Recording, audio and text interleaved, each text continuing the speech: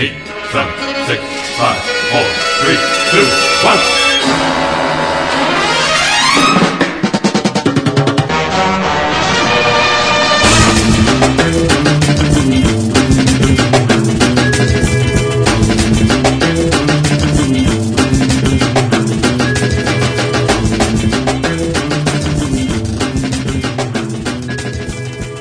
Welcome to the Outbackcast. This is Steve Cuff, and joining me as always, Adam Myros. Howdy. Sean Glittis. Howdy. And Stephen Coleman. Is your love. Is my love. I love that beer you're pushing too, man. Bought some Doomtree, got drunk at the bar, went to Whole Foods, bought some Surly beer. You got a whole section at Whole Foods. Well, it's about damn time. You and your Jive Hipster Ale. Anyways, we're going to jump right into things because Steve's actually got to go, I don't know, stir the barley or whatever he does at the brewery. How did you know?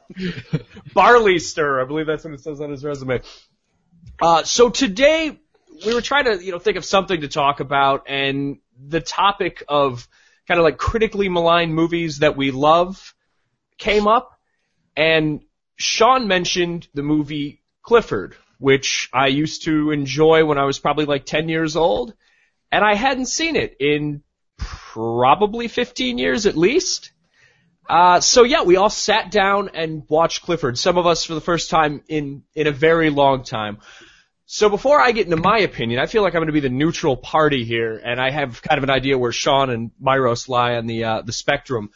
Sean, why Clifford? And what are your thoughts on it, basically? Why Clifford is a good question. First of all, my brother sent me a text last week, a week or two ago, that said, I constantly feel like Charles Grodin to my kids in Clifford. So I was like, oh, yeah, that was kind of a staple of our childhood. Mm-hmm. And I knew that Coleman liked it, so I pushed it his way and said we should talk about it, and he was totally on board because I think we both feel that it's a gem, and I've always felt even I guess in many years past, like, why aren't people talking about this movie more? Or I don't even know how we found it, but basically I think it epitomizes for me the culturally maligned movie. It sits at 9% comfortably on Rotten Tomatoes. Quite comfortably. And I really don't understand why. So yeah, I won't get too deep into it right now, but I think it's incredibly funny. I laughed out loud still many times. Mm-hmm. All right, well, to anyone who's listening who hasn't seen Clifford or, hasn't seen Clifford in 20 years, the basic premise is a very adult Martin Short. I believe he was like 40 when they filmed this movie. Right. Plays a 10-year-old. Well, simultaneously, he actually plays like an old version of himself in like the year 2050 where he's like 90 years old, and that's sort of the narrator. And then the story that he's narrating is about when he was a 10-year-old boy, but, it's just 40-year-old Martin Short dressed like a small child. He's actually kind of dressed like the guitar player from AC/DC. And so Charles Grodin is in the movie, and he's trying to impress his fiancée and prove that he doesn't hate children, even though it's quite apparent that he does hate children. So he decides to, let his nephew Clifford, who he hasn't seen in a very long time, spend the weekend with him so he can prove that he could be a great father. And of course, Clifford is a dickhead, and hilarity ensues. Is that a fair synopsis? Oh, yeah, absolutely. Yeah. Charles Grodin, it should be mentioned, has to be one of the foremost architects in the City of Angels. He is, yeah. That's a big part of this movie. Is Charles Grodin is like the Frank Lloyd Wright of early 1990s Los Angeles. He has the assignment of redesigning, scratching what he's done for probably over months, and redesigning the mass transit system of LA, which I've never been there, but I've always heard that there is no mass transit system. Yeah, which I guess is probably a joke in and of itself. So, haha, Clifford. But yeah, he has to do it as if it's like writing a term paper in a weekend. Yeah. Basically, they're like, yeah, just cram. You're I know you can do it. got the whole model in 2 days. But it makes sense because his boss is making him do it because he wants to make moves on Mary Steenburgen, his fiancée. Yeah. Wants to bang the fiance. Now, Steve, you're probably the biggest supporter of Clifford, so could you maybe just kind of dive into that for us and tell me why you love Clifford, aside from the obvious like nostalgic value? Like, why does Clifford still hold up for you? Well, I think I'm just a very big Martin Short fan. But I feel that there's something so bizarre about the fact that this movie even exists. Mm-hmm. And that we have a 40-year-old playing a 10-year-old, but he does it wonderfully. He does it flawlessly. Yeah. It's very easy to suspend your belief in the fact that you're actually watching a 10-year-old dickhead.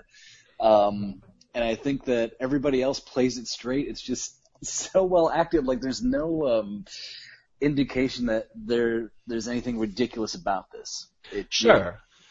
Well, and that's a good point too, because when I was watching it again, I thought back to another movie and I was like, I think this was from roughly the same era, and that's of course another Saturday afternoon on the USA Channel when I'm 12 movie, Problem Child, which is more or less the same movie except with John Ritter as Charles Grodin and some little redheaded 10-year-old shit as the redheaded 10-year-old shit. So. But it's basically that movie, but then you just go, instead of casting a child, why not Martin Short, you know? Why not a comedy genius? Who people didn't know it, but was at the height of his skills. I think, like, it's like a physical comedy opus. Like, I could talk all day about the facial expressions that he does throughout that I just think are, like, it's just a home run, but like even the way he sits cross-legged on the bed is like absolutely hysterical to me. No, I would have to agree. Now, I don't love Clifford, but my favorite Nobody loves him. That's true. That's a big part of the movie. My favorite parts of the movie Clifford are just like the kind of physical presence that Martin Short has. So there's this one great scene it's kind of towards the end, maybe 2/3 the way through. But basically, Charles Grodin is losing his shit, and he's like, can you just act like a normal human? Like, can you just look like a human? And Martin Short is just making these bizarre faces that I could never mimic in my entire life. It's hilarious. Yeah, I'm not a huge fan, but that's definitely the best scene in the film for me. Yeah. He's like, look at me like a human, and Martin Short is just kind of all over the place. It's quite hilarious. Yeah, that moment, like, so basically, halfway through the movie,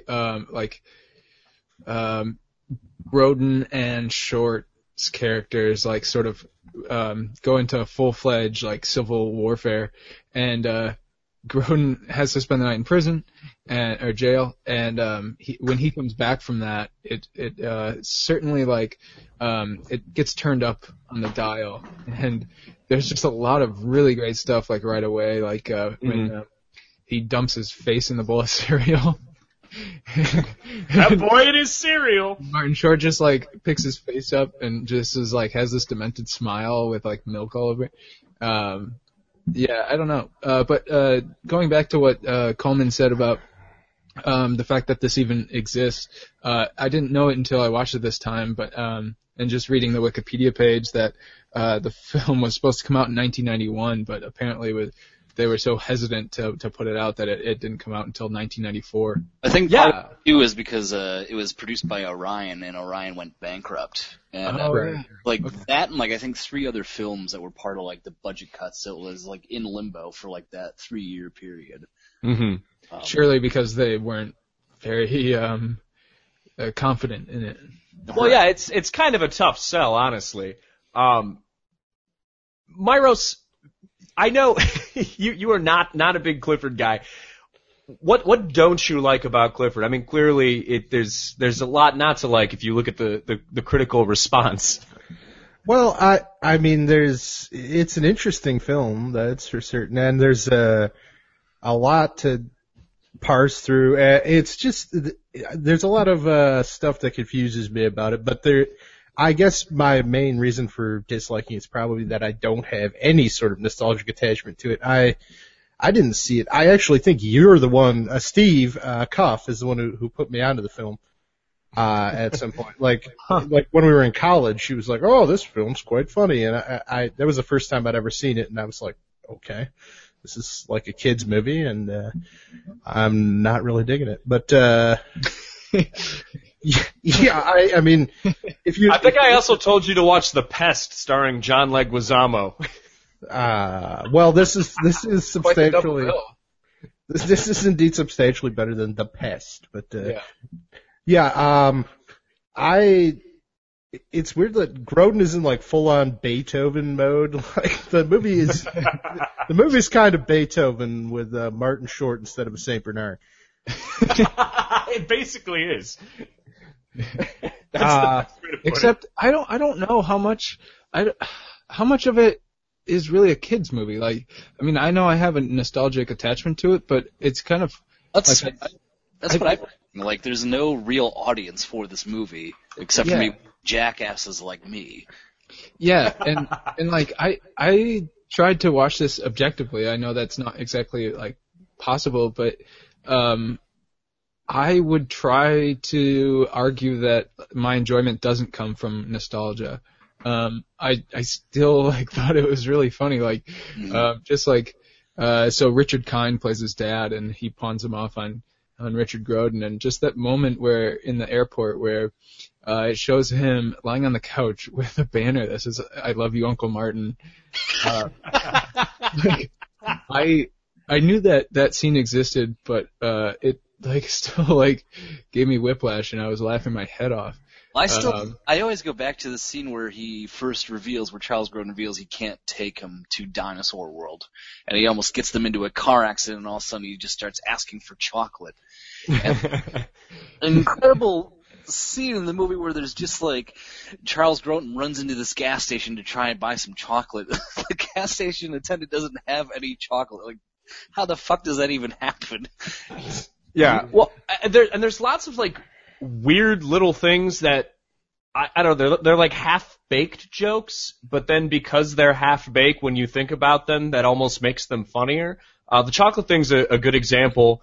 And then the other thing I was going back to as well was so when they're at the airport, Clifford steals someone's dog and pretends that it's his. And then at some point in the movie, the dog just fucking disappears. Like, the dog's just gone, and without explanation. The dog runs away. Oh, it just it runs away? Okay. Yeah. Drags through the fence. Yeah. I also really, Charles Grodin, I think, is definitely an unsung hero in the movie, other than just kind of having his sort of not stereotypical, but like his typical rage that he usually has, like in any movie he's been in the 90s. But there's this same scene in the gas station where Clifford, like, buys this kid's, like, dinosaur costume to go to Dinosaur World. Mm-hmm. Charles Grodin confronts Clifford and, like, the mother of this child, who is apparently missing at this point before he reveals himself to be wearing Clifford's suit. She hits Charles Grodin in the ear, and his reaction is so, like, bizarre and delayed. She whacks him in the head with his purse. He's just like, "Oh, my ear! You hit my ear!" Well, that scene actually, I think that has my second favorite joke in the entire movie, aside from the weird Martin Short faces. And that's when the mom goes, "Where's my son?" And Charles Grodin said he's probably counting his money in the bathroom, because Clifford paid him for the dinosaur suit, but it sounds like Charles Grodin was fucking him in the bathroom. Yeah, she says, "You pervert," and she hits him in the ear. And I've never seen a reaction like that, and I don't know if it was like improvised, but it's just like that has always stuck with me, the way he reacts to getting hit in the ear. Is it strange to anyone else that Grodin and Steve Martin essentially became like the same person in the 1990s? Yeah, they basically did. Yeah. That's a very good point. I like Charles Grodin a lot. I think most of my problems with the film are just tonal. Like, it's just kind of doesn't know what it wants to be. Like, it has the sort of like Princess Bride-esque opening with Ben Savage in place of Fred Savage, but and at times it's really reminiscent of like a Danny DeVito Helms like black comedy, but it's got this like lilting score from a children's movie. The whole thing's like boom boom boom boom boom boom boom boom. It's like Yeah, and isn't part of it like the song he plays on the recorder? yeah, that's part of it too. Yeah, it's just, I think that's definitely where this movie kind of falls short. Is where it can't commit to not just being a kids movie, which I guess, considering when it was filmed in like 90, 91 and the kind of development hell that it went through, I'm guessing the studio that eventually picked it up and put it out, probably they figured their best way to make money was to push it as a kids movie. But I could see this being like recut and you add a few scenes, change the ending, change like, just get rid of all the priest shit and you have a very dark, strange, funny movie. Yeah, it's like it doesn't have a creative mind like directing, like steering the ship, It's the guy who directed it's basically done next to nothing. I mean, he was responsible for Martin Short's triumphant primetime Glick. But if it had like a Danny DeVito of that era like helming it, we get a War of the Roses type tone. It could have been like a cult classic. But well, it's interesting that you brought up the director because it's Paul Flaherty, who's Joe Flaherty's brother, and they used to do a lot of work on Second City TV or SCTV. So it's sort of like where Martin Short's career begins. I kind of like the limbo that it's in. I think it lives there somewhat comfortably for me, and it kind of adds to the weird nature of it. And the fact that I don't know, I guess it could be called kind of a kids movie is so weird, because you have like this kid with some sort of mild autism, who's like has the strangest relationship with his caretakers. Like he's mentally like impervious to their punishments. Mm-hmm. Like the only thing that they can like possibly leverage against him is Dinosaur World. And the film's so odd because like there's this tacit agreement between Clifford and like his parents and uncle, that like real affection is both like unnecessary and unattainable for their relationship. Mm-hmm. Like it's just such a weird dynamic. Like he there isn't this real like paternal relationship that he even wants. All he wants to do is go to Dinosaur World, and if you don't give that to him, he's going to absolutely torment you. Yeah, well, and that's a good point too, because I think where the film really falls short for me, aside from the lack of like clear direction, is I started to sympathize with Grodin pretty badly, and Clifford, the character Clifford, was just like making me anxious as I was watching the movie. The titular Clifford? The titular Clifford. Oh, also, it should be noted that when I told Amanda, my girlfriend, that we were going to be watching Clifford because I need to watch it for the podcast. So I put it on, we started watching it, and then about 5 minutes in, she's like, "So where's the dog?"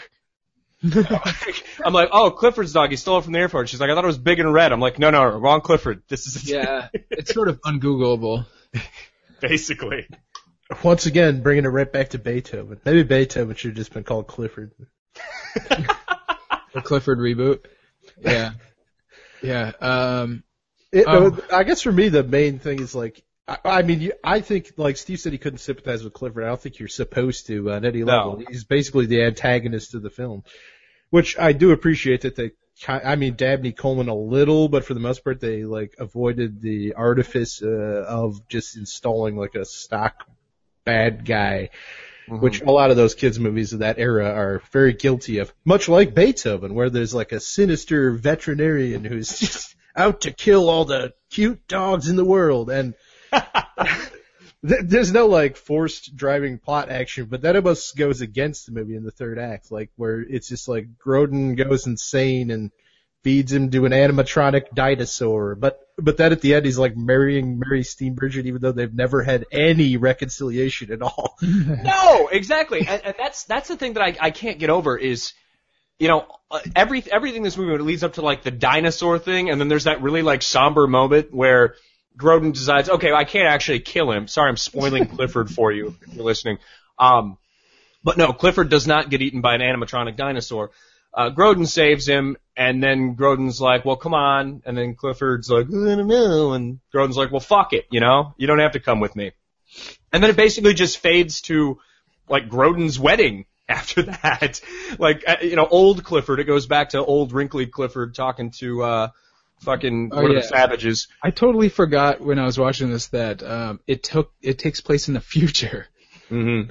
In the year 2050. 2050. But I was going to say, even as a kid, watching this quite a bit, I always kind of I always felt that the end, sort of jumped the shark, heavily, and kind of stopped watching it to a point, or at least like stopped paying attention as the VCR kept turning. But, it has like this dark turn that's kind of similar to like Cable Guy. Yeah, I think that's a good comparison. Cable Guys is much more like warranted and balanced. But yeah, I still don't feel that comfortable with the end of Clifford, but everything leading up to that I think is great. Sure. Well, and I think Cable Guy, I mean, if you haven't seen Clifford, you might want to watch it just because it's weird. It's worth seeing just to see it, whether or not you like it, I guess. But I think the Cable Guy is a really good example of Clifford maybe done a little bit better. Although it doesn't have the added creepiness of a 40-year-old man playing a child, but, you know. Well, Jim Carrey's kind of got a man-child thing going about him, but, yeah. I mean, when we were talking about this and we were suggesting other movies to go through that you had a kind of a similar experience with as far as critically loathed films, and the first thing that came to mind for me was, in fact, Cable Guy. Like, that's a brilliant damn movie. That's one of the very best comedies of the 1990s. And when it came out, it was like, oh, Jim Carrey's career's over because of this movie. And it's like, how much better is that movie than the likes of Ace Ventura? It's night and day. It holds up extremely well. It does. It holds up really well, which you can't really say about basically everything Jim Carrey did in the 90s. He's got a real Adam Sandler thing going for him where it's just like, yeah, I liked Ace Ventura when I was a kid, and now you flip it on and you're like, oh, God, what? Oh, no. But before we derail, we didn't mention Stefan at all. Oh, yeah, Stefan the Toy Dinosaur. That Clifford talks to and blames for all of his misdeeds. Kudos for getting it nose. What was that? Yeah, say that again, Steve. Kudos to Richard Kind for letting Martin Short shove it up his nose. Yeah, that was the still that I sent my brother back after he texted me saying that he felt like Charles Grodin. Does anyone want to watch a Martin Shortless version of this film where Richard Kind and Charles Grodin just pal around town being assholes? No, you know what I want to watch? Okay, so Clifford is despite its if it were to come out in 1991, as it was originally planned, it sits right with three movies of Martin Short's that I grew up on, and that's Three Fugitives in 1989, Pure Luck, which was 1990 or 91, and then Clifford, all of which are panned and forgotten. They're in the trash bin culturally. Yeah. Well, I always think back to Captain Ron. Oh. Yeah. When did that one come out? I think that was around the same time. Yeah, 92. Well, I didn't grow up on that one, but these three I definitely did, and I always thought Three Fugitives has its shortcomings, surely, and I haven't seen Pure Luck in a while, but I always thought they were absolutely hysterical, and they were just movies that nobody ever talked about. Mm-hmm. Maybe I'll write something about all three. Well, people always go back to Three Amigos, which I don't think is really aged particularly well. And that's more of a Mel Brooks piece. Yeah. Go ahead, Steve. I didn't mean to interrupt you there. Oh, no, that's all right. I was just going to say Three Fugitives takes a really dark turn, by the way. Yeah, and it's really cheesy, if I remember right. And Three Amigos, though, I got to hand it to the El Guapo, though. If there's one thing I love about that film, it's just when he gets a sweater for a birthday gift, and he's so happy about it. Steve, didn't you watch Pure Luck recently? I did just 2 weeks ago. It's on HBO Go right now. And I realized I had never actually seen the whole thing. And tell people what it's about. Well, there is this CEO of this major corporation. His daughter goes missing in Mexico. She's captured, actually, in Mexico, held for ransom. But they don't know where the gentleman who's holding her is, so she is accident prone, and there's Harry Shearer plays this scientist who works for the corporation, and he comes up with this theory that to find her, they need another accident-prone person to find her. It'll naturally lead them to where she's located. So Martin Short plays the accident-prone employee who's just like a very low-level employee investigating the case. I believe it's Mexico. And I think they're in Acapulco. And they go to try and find her, and they find her. Eventually. Spoiler. But hilarity. It's a Pratt-filled throughout the experience. If you want to see Martin Short in a fat suit, but he's not Jiminy Glick, this is the film. Well, and hey, I saw a commercial for HBO Go and was just like, yeah, watch the new season of Game of Thrones, and pure luck. Oh yeah. What if they were using that to sell HBO Now or Go? So how many horses died during the filming of Pure Luck? I get it. That's it. I don't know, but there are certainly some children burned at the stake, I'll tell you that much. It's got a really dark ending. Anyway. Yeah, I was going to say, before we leave, Clifford, what did you guys think of the pranks? Like the lipstick, the tomato juice, like the bomb threat. I like the tomato juice thing because it creates a scenario where Charles Grodin chugs a glass of Tabasco sauce, doesn't know that he's immediately drinking Tabasco sauce, and then simply can't speak. And I don't think any of those things would happen. Yeah, there's two central flaws to that prank that makes it the worst one. That is, one, that you mentioned that he's chugging it. Whether it was a Bloody Mary or not, you just don't chug it. And two, he's drinking a Bloody Mary at a dinner party. Yeah, I know. That's where when he walks in, they're like, Bloody Mary? Like, that's his, 7 p.m. drink is a Bloody fucking Mary? They could have done with a prop change too. I don't know if they got paid by the good folks at Tabasco, but that's really it's not that hot of hot sauce. No, well, I think those are the two key sponsors of Clifford would be Tabasco and Pepsi. There's a Pepsi can in every other shot in Clifford. 7-Eleven too. 7-Eleven as well.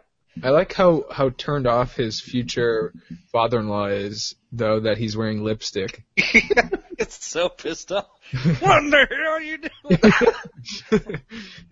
I kind of think that one works. Both the other two actually work quite well. I as much as I'm not a huge fan of the movie, I got a good laugh out of the answering machine bomb threat because it's so ridiculous.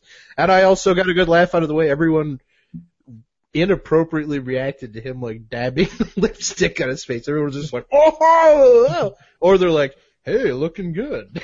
The thing I like about the bomb threat one is that it has this nuance to it where he ends up being interrogated and they're like, he's like, I see what you're doing, grilling me under these hot lights, and then they turn it down and he's like, well, now I can't see anything, and so they turn it up, and he's like, well, about lighting. Let's stop making it about lighting. But that's a sort of a thing throughout, where there's these sort of weird detailed jokes that are going on in the background sometimes with Clifford that are just you can tell that that's somebody even though it wasn't some visionary auteur that was working, there was some sort of attention to detail.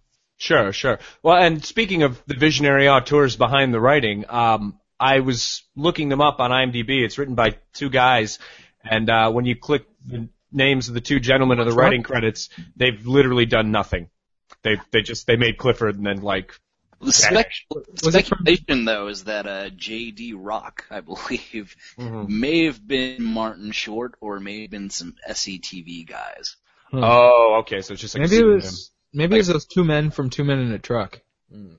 Well, plus, doesn't it feel this is the sort of movie that's got to be Apatow level improv. I feel like Grodin and Short were just kind of letting it all hang out at every scene. Mm-hmm. Yeah, that makes sense. Well, and because the movie was critically panned and was in development hell for so long, it's also entirely possible, like you guys said, there's pseudonyms, sort of like in Sean's favorite movie, Dune, where David Lynch took his name off of several cuts of the movie. So, right, Sean? Do not bring that up. Oh, we need to reference Dune in every version of the podcast from here on out. That's my goal. That's my goal. It's the new Tears for Fears.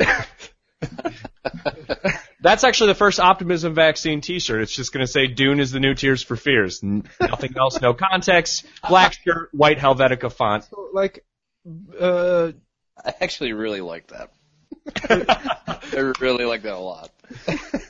for Myros, especially and Steve, was it like not pleasurable watching this movie, or was it just kind of like this is lame? No, I mean it was interesting. Like I didn't love it, but it's so weird, and I guess it was just it was compelling to watch at times, and some of the jokes were legitimately funny. It's just Clifford, the character.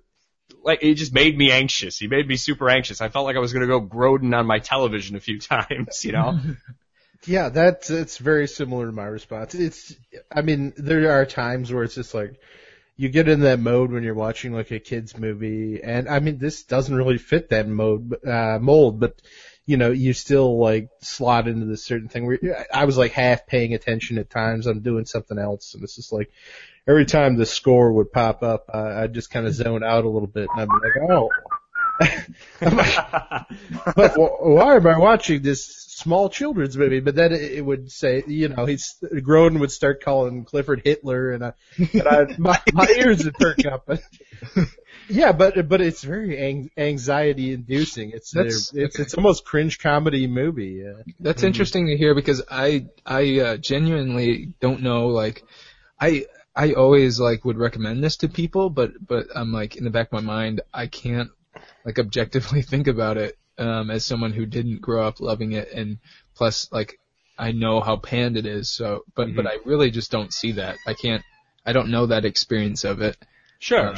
It's a weird, bizarre feeling, but if nothing else, like if you for listeners that are like, what is this movie? I might want to check it out. If nothing else, it's weird. And if you like weird little pockets of pop culture that you don't know about, this is a good example. It fits the bill. Can I just do a quick plug for the DVD art, by the way? Sure. Yeah. I do remember anxiously waiting for it to come out on DVD in 2004 and going, and it was a budget price DVD. Like, not a Criterion release though, right? No. Okay. Not yet. We're kickstarting. Right. It was still like Suncoast were still in malls at this point. And it was on sale for like $7.99 the day it came out. And the cover is just like a stock image of a suburban house on fire in the background. What? And the front is it's like Mary Steenburgen and Charles Grodin in like their like dinner party attire. And like Charles Grodin's just kind of like got this blank stare on his face, and he's waving. And then there's Clifford in the middle. And it's like there's a box quote from Entertainment Week today. I don't even know what Entertainment Today is. A marvelous and wacky black comedy. I think that kind of describes Clifford pretty well. That's fair. One quick question about the DVD. Is it an actual plastic case, or is it the cardboard snap case? Because Clifford on DVD strikes me as a cardboard snap case. That was it's a real case. It's real deal. It was only WB that did the snap case. Yeah. I'm sure it has no insert, right? No insert. No insert. No. Okay. It's standard quality too. Director commentary. But it does come with that theatrical trailer. It's got that like recycled plastic logo when you pull out the DVD. I was watching one quick thing. I was watching half of this like at home and just like laughing in the comfort of my room, and then I was watching more of it when I was stuck at Discount Tire getting 4 new tires unexpectedly. And I found myself accidentally cracking up really loudly with my headphones in. Can you imagine, like, if I didn't know you and I was just in there to get like a fucking oil change or something, and I look over at the guy next to me and he's watching Clifford on his phone and cracking up? No, it was my computer. Oh, your computer. That's even better. Jesus Christ. Hey, this yeah. ain't no coffee shop, Mac. Take your computer elsewhere. I think, another thing too, if you're interested in Clifford, but, you don't know if you want to commit to watching it necessarily or you want to learn a little bit more about it, read like the last paragraph at least of Roger Ebert's review because I think it's perfect because Ebert gives it a 0.5 star, which is pretty impressive. Yeah. And he basically says that like it doesn't feel like the movie was made by human beings, like it feels like it was made by aliens and it's like unfunny in a way that he's never experienced before and he hopes to never experience it in a movie ever again. Which is really saying something because even if you don't like Clifford, at the very least, it's interesting. It's something. It is. And if you didn't grow up with nostalgia for Clifford, you may have grown up with nostalgia for Beethoven, so you can draw an interesting parallel between the two. That's right. Yeah, Clifford doesn't have a character named Rice. That's true. I had never thought of that parallel. I'm really happy about that. I forgot. That's how I would pitch it. I'd be like, it's like Problem Child meets Beethoven. I love the part where alongside when he has that banner made for Grodin that says "I love you, Uncle Martin," and he wakes him up and he goes, "Don't reject me." Oh God. All right. Well, check it out. Yeah, it's worth watching once, I would say. I would agree. Steve, do you got to leave us soon? Maybe. What are we talking about next? We were gonna go quick into just other critically maligned movies that we happen to enjoy. Okay. So I don't know what time you got to go stir them all. I want to talk about Death to Smoochie. Get it out of the way. Yeah, I know. Yeah, you were talking about Death to Smoochie earlier. I was actually thinking about talking about UHF, but hey, that's fine. Either or. I feel like it's a little bit of a cult classic now, but it definitely is a very critically maligned film. I think even Roger Ebert was famous for saying that Weird Al Yankovic was the Antichrist. Film came out. God, I officially don't want to hear Roger Ebert's opinion on any comedy ever thanks to this podcast. What about Blue Velvet? Oh God in heaven. Or any number of horror films, which I'm an aficionado of the genre. I believe you called like Silent Night, Deadly Night some sort of affront to humanity, even though it's like the most like paint by numbers slasher of all time. Anyhow, I digress. Yeah. Go ahead, Steve. Oh, well, I don't know. If anybody out there hasn't seen UHF, I would argue that even if you're somebody who wouldn't like Clifford, you would probably still like UHF. I mean, it's sort of a gag per minute type premise, but it actually really works, and I actually think that the story is very good. Like, there's not, like, any sort of, like, wasted space. I think Weird Al Yankovic is very good in it. I actually think it's very well directed, and it was directed by Jay Levy, who I don't believe has done anything else, and he's actually only known for being Weird Al Yankovic's manager. Oh, so he's not Eugene's brother or anything? No. But yeah, I mean, the only thing that's kind of like sad about it nowadays is that Victoria Jackson is in it, and if you've Googled Victoria Jackson recently, you'll probably you'll mourn the loss of what she once was. Oh, she's a big time Tea Party supporter. Like, what? Yeah, like and Victoria Jackson also was on Saturday Night Live for a few years during like the Phil Hartman years. Mm-hmm. And she was just kind of known as being just sort of like a kind of funny but very like squeaky voiced comedian. Yeah. She's like hyper Tea Party lady now. She's one of those like SNL cast members who does best to just deliver like one line. Yeah. In reaction to John Lovitz. But maybe this is just like a really like deep subversive comedy dive that she's taking, because I mean, as someone who is, friends with a few people from high school and a few family members, which I have not hidden on my Facebook newsfeed, every once in a while when you're having a bad day and you're scrolling through the newsfeed and, they say that, the Aurora shooter was influenced by MK Ultra, then, that's something. Oh, dear God. Nothing wrong with a Tea Party person to crack you up. Or like that woman, that Tea Party woman on Twitter that I got into a spat with after I live tweeted Left Behind. She's one of my favorite people on Twitter because she's unintentionally hilarious. Which, if you don't know, there's this woman, she's got like this horrific facelift and this like bleach blonde hair, and she just like tweets in all caps about various Tea Party things, and I thought it was like a weird Twitter account or a joke, but she's 100% real. And she's the light of my life. The light of your life. Mm-hmm. But anyway, so yeah, Victoria Jackson is insane. UHF, what exactly is it about? I mean, a TV channel, presumably? Yeah, well, Weird Al Yankovic plays the character George Newman, and he's just this guy who can't stop daydreaming. The movie opens with him imagining himself as Indiana Jones. Segues into him just being a fry cook at a point. Gets fired, and he can never hold down a job. And his uncle wins a UHF station during a game of poker. Mm-hmm. And they need somebody to run it, and they just hire him to do it.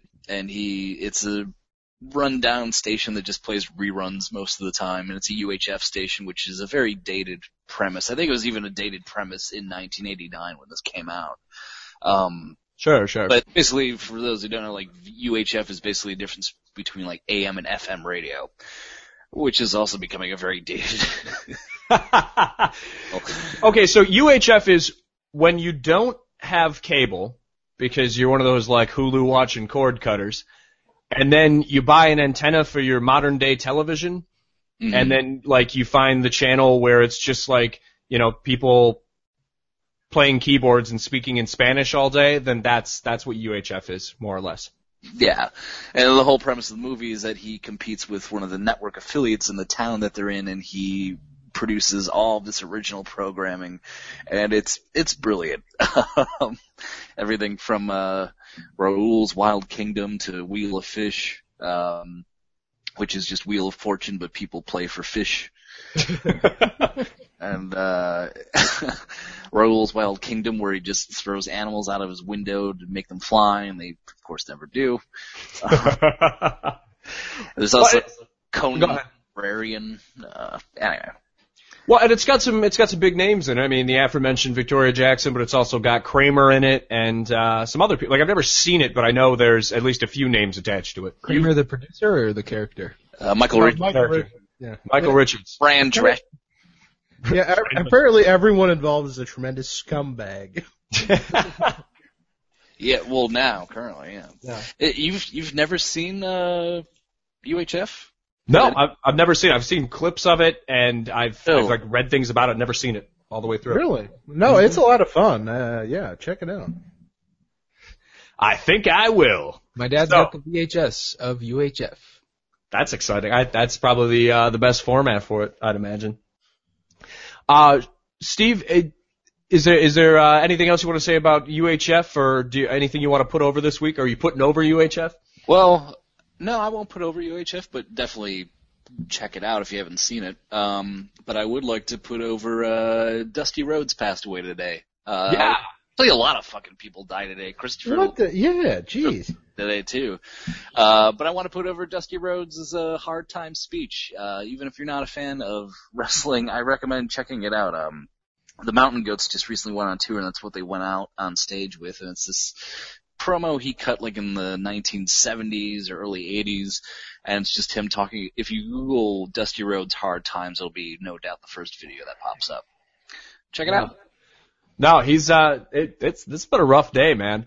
I do gotta say though, I'm glad like literally a dozen people text me about Dusty Rhodes this morning, so it was rough. Well, I felt like I was part of like a George Norrie mass consciousness, because last night I was seriously thinking about Christopher Lee. I had like some nonsensical like pre-sleep thought about Christopher Lee as Christopher Reeves. And then I was like, what? How the hell is Christopher Lee still alive? And then the next day. Well, He was old. He was like 93. Dusty wasn't that old, though. Dusty was only, was he 68, 69? Well, Dusty was, Yeah. he wasn't exactly in the peak physical condition of Christopher Lee. No, Dusty was, I mean, I guess he lost weight in recent years, but I know, like, his kidneys were failing and he was having a tough time getting around, and, you know, he's got the ground up hamburger forehead, and it's just, he wasn't looking so hot. But yeah, I would say right alongside Ric Flair for one of the best personalities of all time in wrestling. Well, for a wrestler, he had a long and fruitful life. Yeah, absolutely. And he was a massive success in the era of Vince McMahon's steroid WWF, and he was like a fat tub of lard. So In really says something. In polka dots, no less. With the vivacious sapphire at its side. That's another thing too. If you buy me and Steve Coleman about a dozen beers each, then we'll just start cutting Ric Flair and Dusty Rhodes promos for you. That's a promise. For the services we offer. Oh, it just says it's true. So voice I've ever heard. So I haven't read anything about the death of Dusty. I assume we're talking the American Dream and not the Gold Dust, right? So he's the guy who played, he was the guy in Lord of the Rings and The Hobbit. Yeah, Dusty Rhodes. Sauron. They'll not pass! Oh, that would have made that movie so much better.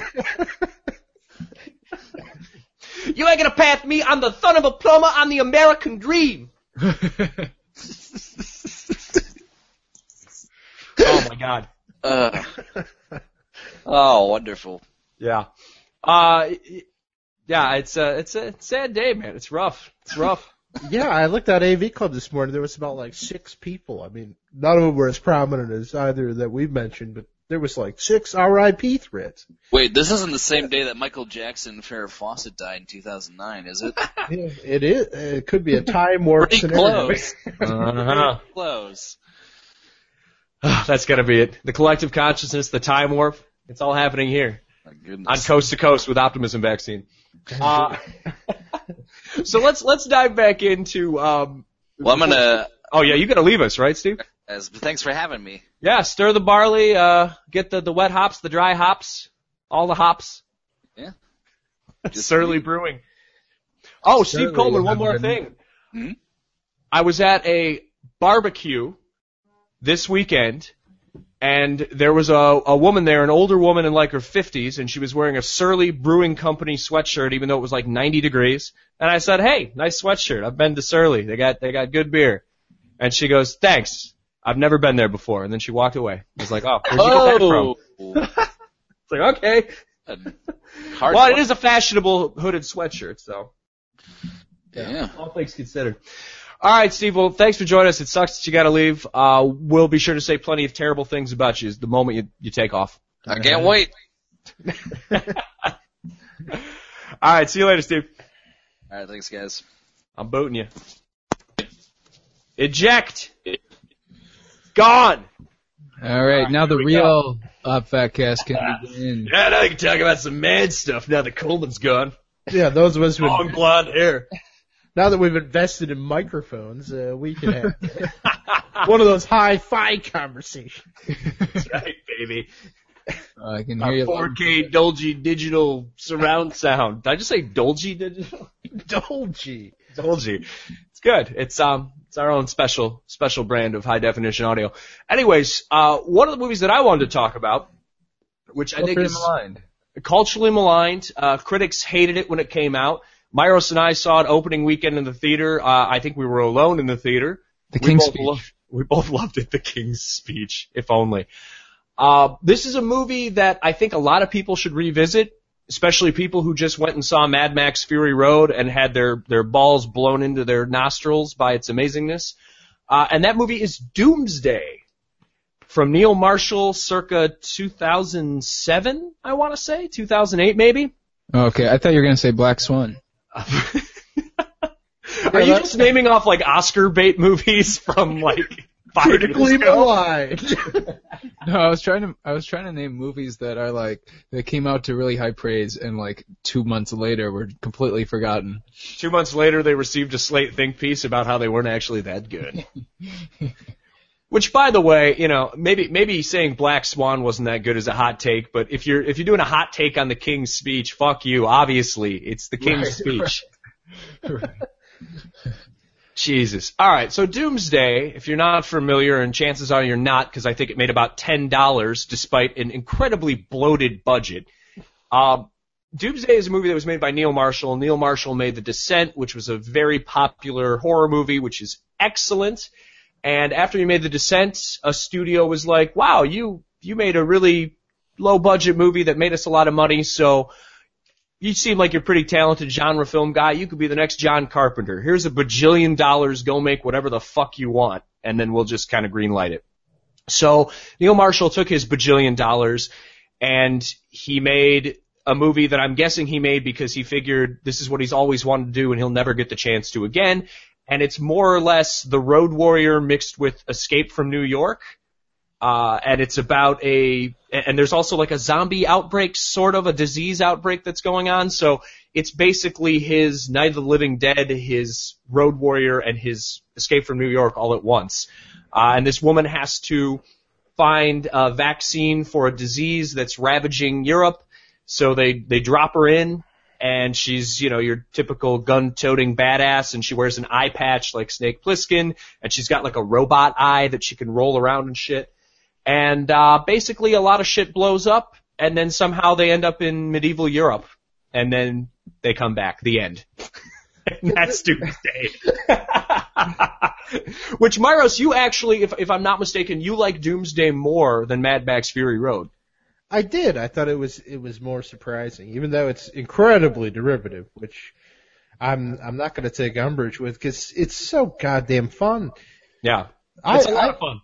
I love Doomsday, and I love Neil Marshall. I mean, I haven't seen a Neil Marshall movie that I don't love. And well, he made that Swords and Sandals thing, which I mean is still quite good. He is almost like a John Carpenter type, but apparently if he got that note, he took it just a little too literally with the Doomsday.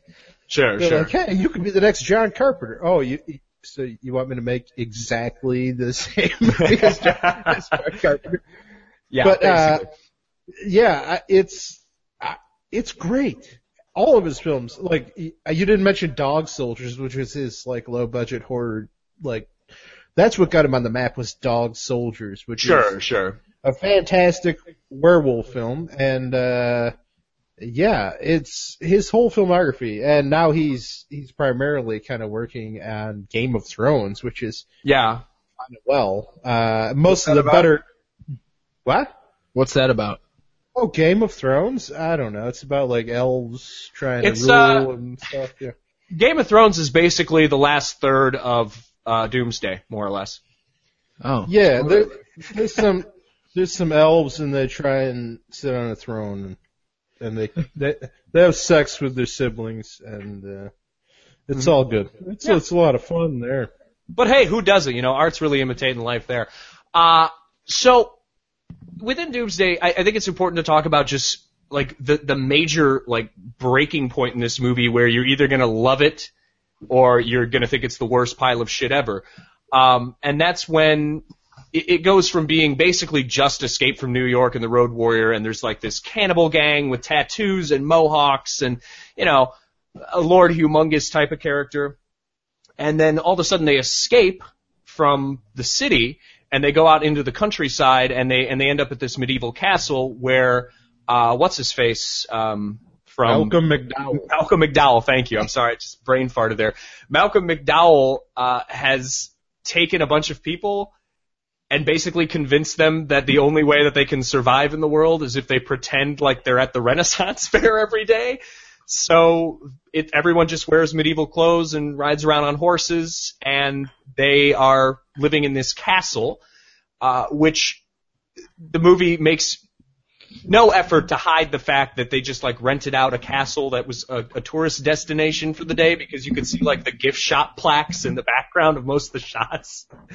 And it's It's very bizarre. It's completely unexpected, out of nowhere, just turns into a medieval romp for some reason. Well, I will say I'm currently sitting through Sense8, the Wachowskis show, which we'll talk more in depth about it in a future episode, I'm guessing. But I would guess. I think we've got something planned that you may or may not be privy to. But oh no, it has some of the very worst music cues you'll ever hear in your life. Whereas Doomsday features maybe the best pop music cue. Oh, well, it's top 10, definitely. Where a group of cannibals sing a Fine Young Cannibal, or they come out to a Fine Young Cannibal song. Oh yeah. Good Thing, which most people don't even, it's not even She Drives Me Crazy, which everyone recognizes as a Fine Young Cannibal song. It's kind of one of those things you have to like think about, and then when it clicks, it's like, hell yes, this is fucking great. Exactly. If you like genre films and Fine Young Cannibals deep cuts, this is the movie for you. There's my back of the box quote, Neil. You can use that one. Well, that scene is good enough to justify the rest of the movie, even if you don't like the rest. I'd say that's fair. Steve, I feel like Lord Humongous has really entered your vocabulary. I think this is the third podcast in a row. I love Lord Humongous. Like, on my list of favorite movie villains, Lord Humongous he's probably top 5, maybe top 3. I fucking love Lord Humongous. I mean, who else gets to walk around in like leather underpants and a Jason Voorhees mask and boss people around? That's my dream job. I mean, that's me, but I'm not in a movie. But hey, that's office life. Am I right, Sean? I'm more of a toe cutter man myself, but we'll move on. Yeah, I don't know. It's this is a good pick, Steve. I'm going to endorse your pick, and this is also the third podcast now that we've mentioned the Neil Marshall film Doomsday. Yeah. So. I think it's the mascot for optimism vaccine. That's right. Yeah. Probably better than you think, even if you don't see it. Yep, no one saw it, just like us. So Sean, Clifford was definitely your pick. Myros, what was your? I have another one. Okay, what's your other one? Because I felt like that was separate, and me and Steve both felt the same way about it. Yeah. But I'm sure it took me a while to think of like a good one. I don't know that I'm sure there's a better one out there that's like really maligned. Like I'm sure there's some Woody Allen movie like anything. What is it? The one. I don't know, Curse of the Jade Scorpion or anything else. I'm sure there's something out there that I like that's absolutely panned, but I took a slightly different approach, and I was trying to decide between Funny People or Disturbia, but thought Disturbia was more of like an underrated movie. I think that's a better pick because I mean, Funny People. That's definitely my favorite Apatow movie, I'd say. Okay, but it's like. It's definitely not his lowest rated movie according to critics. It's probably at like 65% or something on Rotten Tomatoes, so people just love it. Yeah. It was 60 and Disturbia was around the same, but the user rating was much higher on Disturbia than Funny People. Mm-hmm. So you should have run this by us because I think you'd get more feedback on Funny People. Because I never bothered to see Disturbia, but like Steve, Funny People is easily my favorite Apatow film. Okay, I think it's pretty brilliant. But like, I remember, seeing Funny People. I remember running into you, Steve, years ago before we were close friends outside the theater, and, I think we were both going to the movies to get out of the terrible heat. Oh yeah, $5 for a student ticket and, free popcorn. It was like 9,000 degrees out, so yeah. Yeah, and I went to see Funny People a few times, but, so Disturbia, have you seen it, Steve? I saw it a long time ago, and I just remember it being like shitty teeny bop Rear Window. Is that a fair assessment? I mean, obviously you wouldn't think it was shitty, but is it teeny bop Rear Window? Kind of, yeah. It's by DJ Caruso, who hasn't done anything good unless you like Disturbia. I thought it was by Lars von Trier, and then doesn't Chibo, he takes out his penis, right? Yeah, and then Rihanna comes on and sings the titular song. Okay. It's a stunt double penis, by the way. Oh, stunt penis? Oh. Stunt penis. Click. I want to see LaBeouf in LaBeouf, if you know what I mean.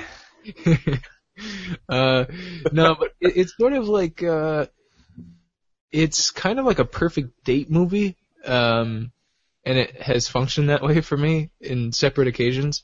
But You dog. That rather seems odd considering the premise is about peering through windows. No, so what makes it so is that it's like this PG-13 thriller, but like what it does that I really like a lot is that it balances comedy and scary stuff. Like it buys into both pretty well. And if you guys are aficionados, purists of the genre, perhaps you won't like it, and there's no hope for you. But that's why it's my pick for culturally maligned movies. Is that I can't be talked down from it. I just get a lot of joy watching it, and there's something about that period of Leboeuf's work that is really charismatic. Mm-hmm. I think that's fair, and I don't even know if Disturbia got like completely smashed on Rotten Tomatoes, it didn't. but it's one of those things. Like if you talk to some film snob or something, and it comes up, then I think that movie, it's easy to kind of write off as Especially just shit. Yeah, especially since it is extremely derivative of Rear Window, but that's sort of the fun of it too. It's just like an updated. It's just like it's a remake. Well, and it's tough because obviously I just made fun of it by calling it Teeny Bop Rear Window because that's the only thing I remember about it is it just being kind of derivative, and I didn't really have a strong opinion either way on it. But I mean, 5 minutes ago I was putting over Doomsday, which is like. That's the most derivative movie ever in the history of it is. And it's glorious. Yeah, exactly. So I think that's fair. Yeah, I would just say, especially if you're looking for a night in, with your SO, put it on. It's sort of the epitome of a fun popcorn movie. So Fair if you're enough. thinking about watching Disturbia, would you say, do it! Just do it!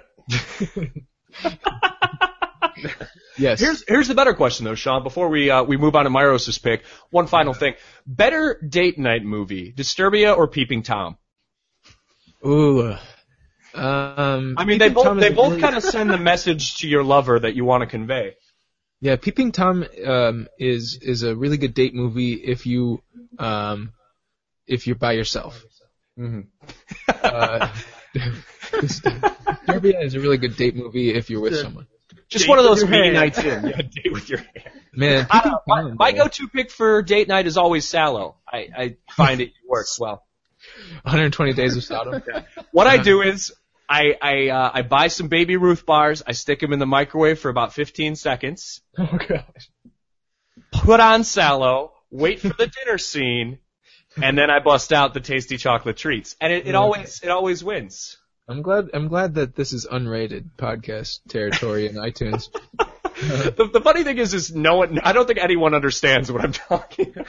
Just go look on I don't even know if you could put the Sallow dinner scene on YouTube, but you should look it up, and then you'll understand my crass chocolate bar joke. It's out there on xvideos.com.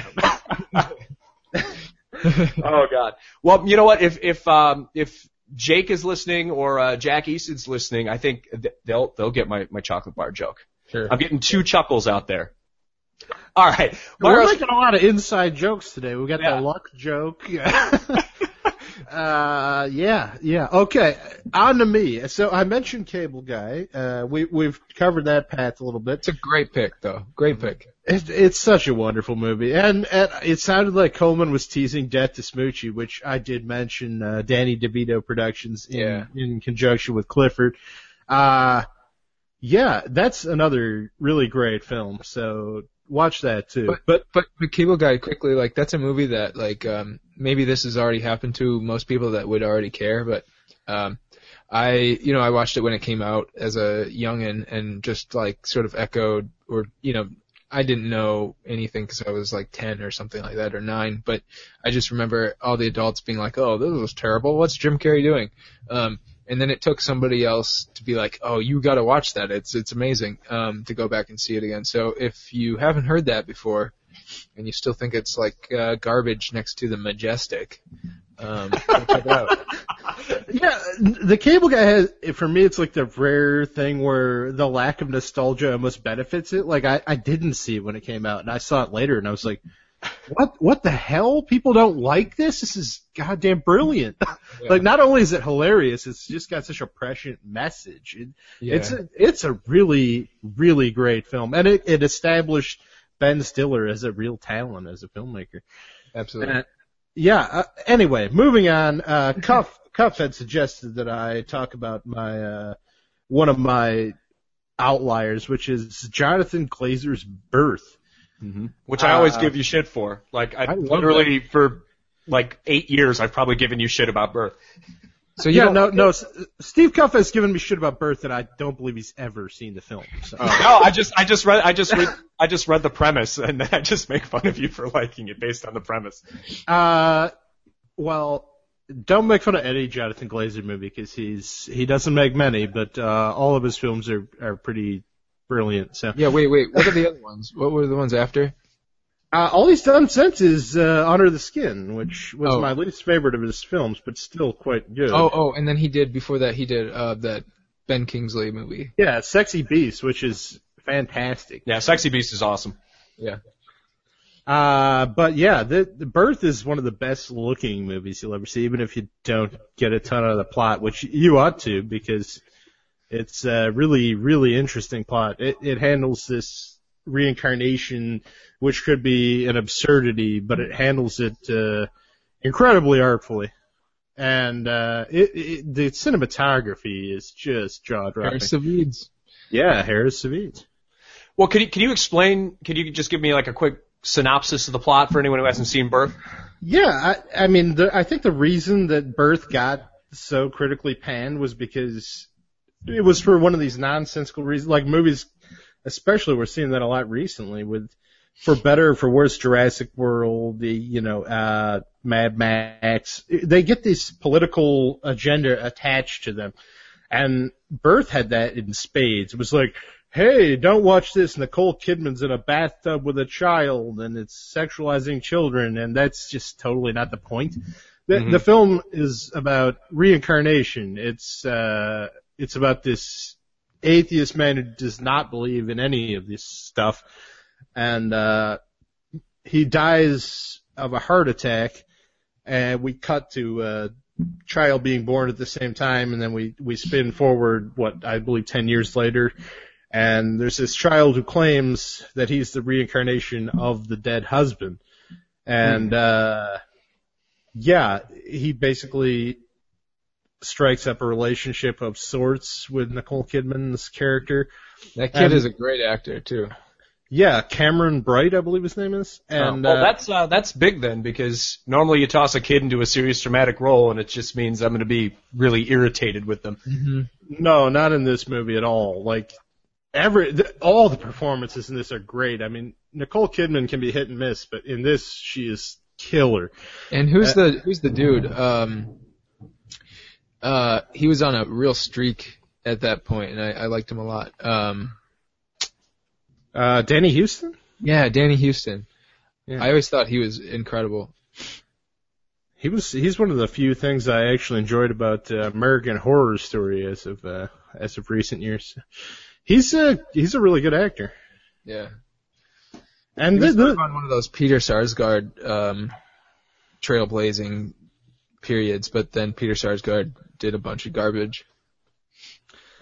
Yeah, this is a really well-acted movie. Glazer not only knows how to hire a cinematographer that's going to blow your socks off, but he's also a really great actress director. Like Sexy Beast, Ray Winstone and Ben Kingsley, Ben Kingsley especially, that's one of the best performances. I mean, as far as like scenery chewing, it's wonderful. So entertaining. I was gonna say about Birth, even before I was attuned to pop culture journalism, or even before, like, maybe I don't know when this phrase was getting thrown around a lot as much as it is now, but I feel like that was like the movie that pun intended birthed 1,000 think pieces. Sure, yeah. It was such an annoyance. I mean, it was all negative. So much negativity around this movie and it's just based on this bullshit societal construct of, hey, naked woman and kid, don't ever see this movie because it's pervert's Wonderland or something. Pervert's Wonderland. It's just not what the movie is at all. It's so nuanced, and it's a beautiful film. And I saw it in the theater, and I was like, what the hell are these reviews? Like, this movie is fucking great. Well, it seems like there's more outrage over Birth because Birth is like a serious movie than other movies that deal with similar things but maybe less artfully. So here I'm gonna pull something not artful at all out at you here. Twilight. I guess one of the characters in Twilight wants to like bang the female protagonist's unborn child, and like this is like a thing in the book, is like he thinks he's the werewolf boy and he thinks he's like attracted to her, except he's actually attracted to her sexy fetus in her uterus. Like that, I mean, that's way more fucked up and less tastefully done, but I don't remember reading like 1,000 think pieces on that. And I mean, Birth isn't even really fucked up. It's about like a woman's confusion, and I mean, it's implied that there is no reincarnation, like the kid has stumbled upon a set of buried diaries, and but it keeps it mysterious and intriguing, and but it's not like Nicole Kidman sucking a 10-year-old's dick or something. It's nothing all that controversial in the film. So it doesn't go all eyes wide shut at any point? It does not go eyes wide shut. That's good. That's good. All right. Well, you know what? For you, Myros, maybe I will finally sit down and watch Birth, even though I'm a little bit hesitant just because I want for the rest of my life and yours to just mock you every once in a while, like every 6 months, get a Birth jab in. I feel like I've been telling you to watch it for about 10 years. It's about right. And you will not regret it, man. You're going to be stunned by how good this movie is. No, I'm completely aware of that. I haven't seen it. I haven't seen it since it came out on DVD, but I remember that like the opening shot, it might be like somebody running under like a bridge or something in something that looks like Central Park. It will hook you immediately because it's absolutely gorgeous. No, it is probably, this is high praise considering it's off the cuff here, but ooh, hey, new podcast name. But it may be my favorite opening to any movie ever. Like the way it's filmed is so beautiful, and the music is wonderful, and it's such a fantastic intro. I need to watch it again. All right, fair enough. Well, hey guys, we're running a little bit short on time, so real quick, Maros, what are you putting over this week? I've got to do one of those mea culpas that I'm so fond of. No, I was bashing this show called Fortitude last week in praising another program, Lars von Trier's Kingdom, but I got a little farther along with the Fortitude, and it morphed into something completely different from what it felt like early. It stopped trying to be The Killing and became this weird, like, epidemic thing with a central mystery hook. And I gotta tell you, around about episode 5 or 6, it became absolutely brilliant. And I loved where it went, and I would say check it the hell out. Fortitude with Stanley Tucci. What program? Fortitude. Oh, no, I believe it was on some obscure American network. It's a Sky production. It was on like Ion Network in America. So, you might want to find that one on, Pirate Bay. That's exactly what I'm putting over. It's, Ion. Ion is the channel that hosts, one of Megan Connor, Optimism Vaccine columnist's, favorite show, which is some like Degrassi influenced like Canadian police drama. Oh yeah, Royal Blue? Yeah, maybe that was it. I don't know. Sean, what are you putting over this week? I'm still having a tough choice because there's a few. I don't want to steal yours, Steve. I don't think you will. He's putting over a Medium article. Fuck you. I put over a Medium article in like a month. I was gonna say Surf by Donnie Trumpet, but I think I'm gonna go this podcast. I know it sounds counterintuitive to the Optimism Vaccine, to the podcast, but There's a really great podcast that I'm sure it's really popular for people who like podcasts, but it's called The Flophouse, and it's a movie podcast, but more than that, it's a comedy podcast. And basically, it's these three dudes. Sometimes this woman fills in, and they're all writers on The Daily Show. And basically, they like every week or every other week, they talk about a movie that has flopped recently. So recently they did 50 Shades of Grey, which was a great episode. And they did like God's Not Dead and No Good Deed. But every episode is really, really funny, and it's conversational. And their insight into movies is appreciated. But the only thing I would say is that you only have to listen to like the first 40 or so minutes. As soon as it switches over to letters from listeners or something like that, I sort of tune out. But yeah, that's a really, really good listen. Enjoyable stuff. Flophouse. Cool. Well, I'm glad you mentioned Donnie Trumpet and The Social Experiment and their new album Surf, which is Chance the Rapper and that really great jazz musician whose name I can't think of. But yeah, that's great. That was on my short list of things to put over. Also, this doesn't really count as a put over because it's like fucking duh, but the new season of Hannibal is amazing so far. If you have any interest at all in like 1970s Italian horror slasher films, right up your alley. The one thing I really do want to put over though, that you might not be aware of is, well, it's the Steam Summer Sale, which means, video games are very cheap right now. There's a game on sale for $2. It's called Dominique Pamplemousse.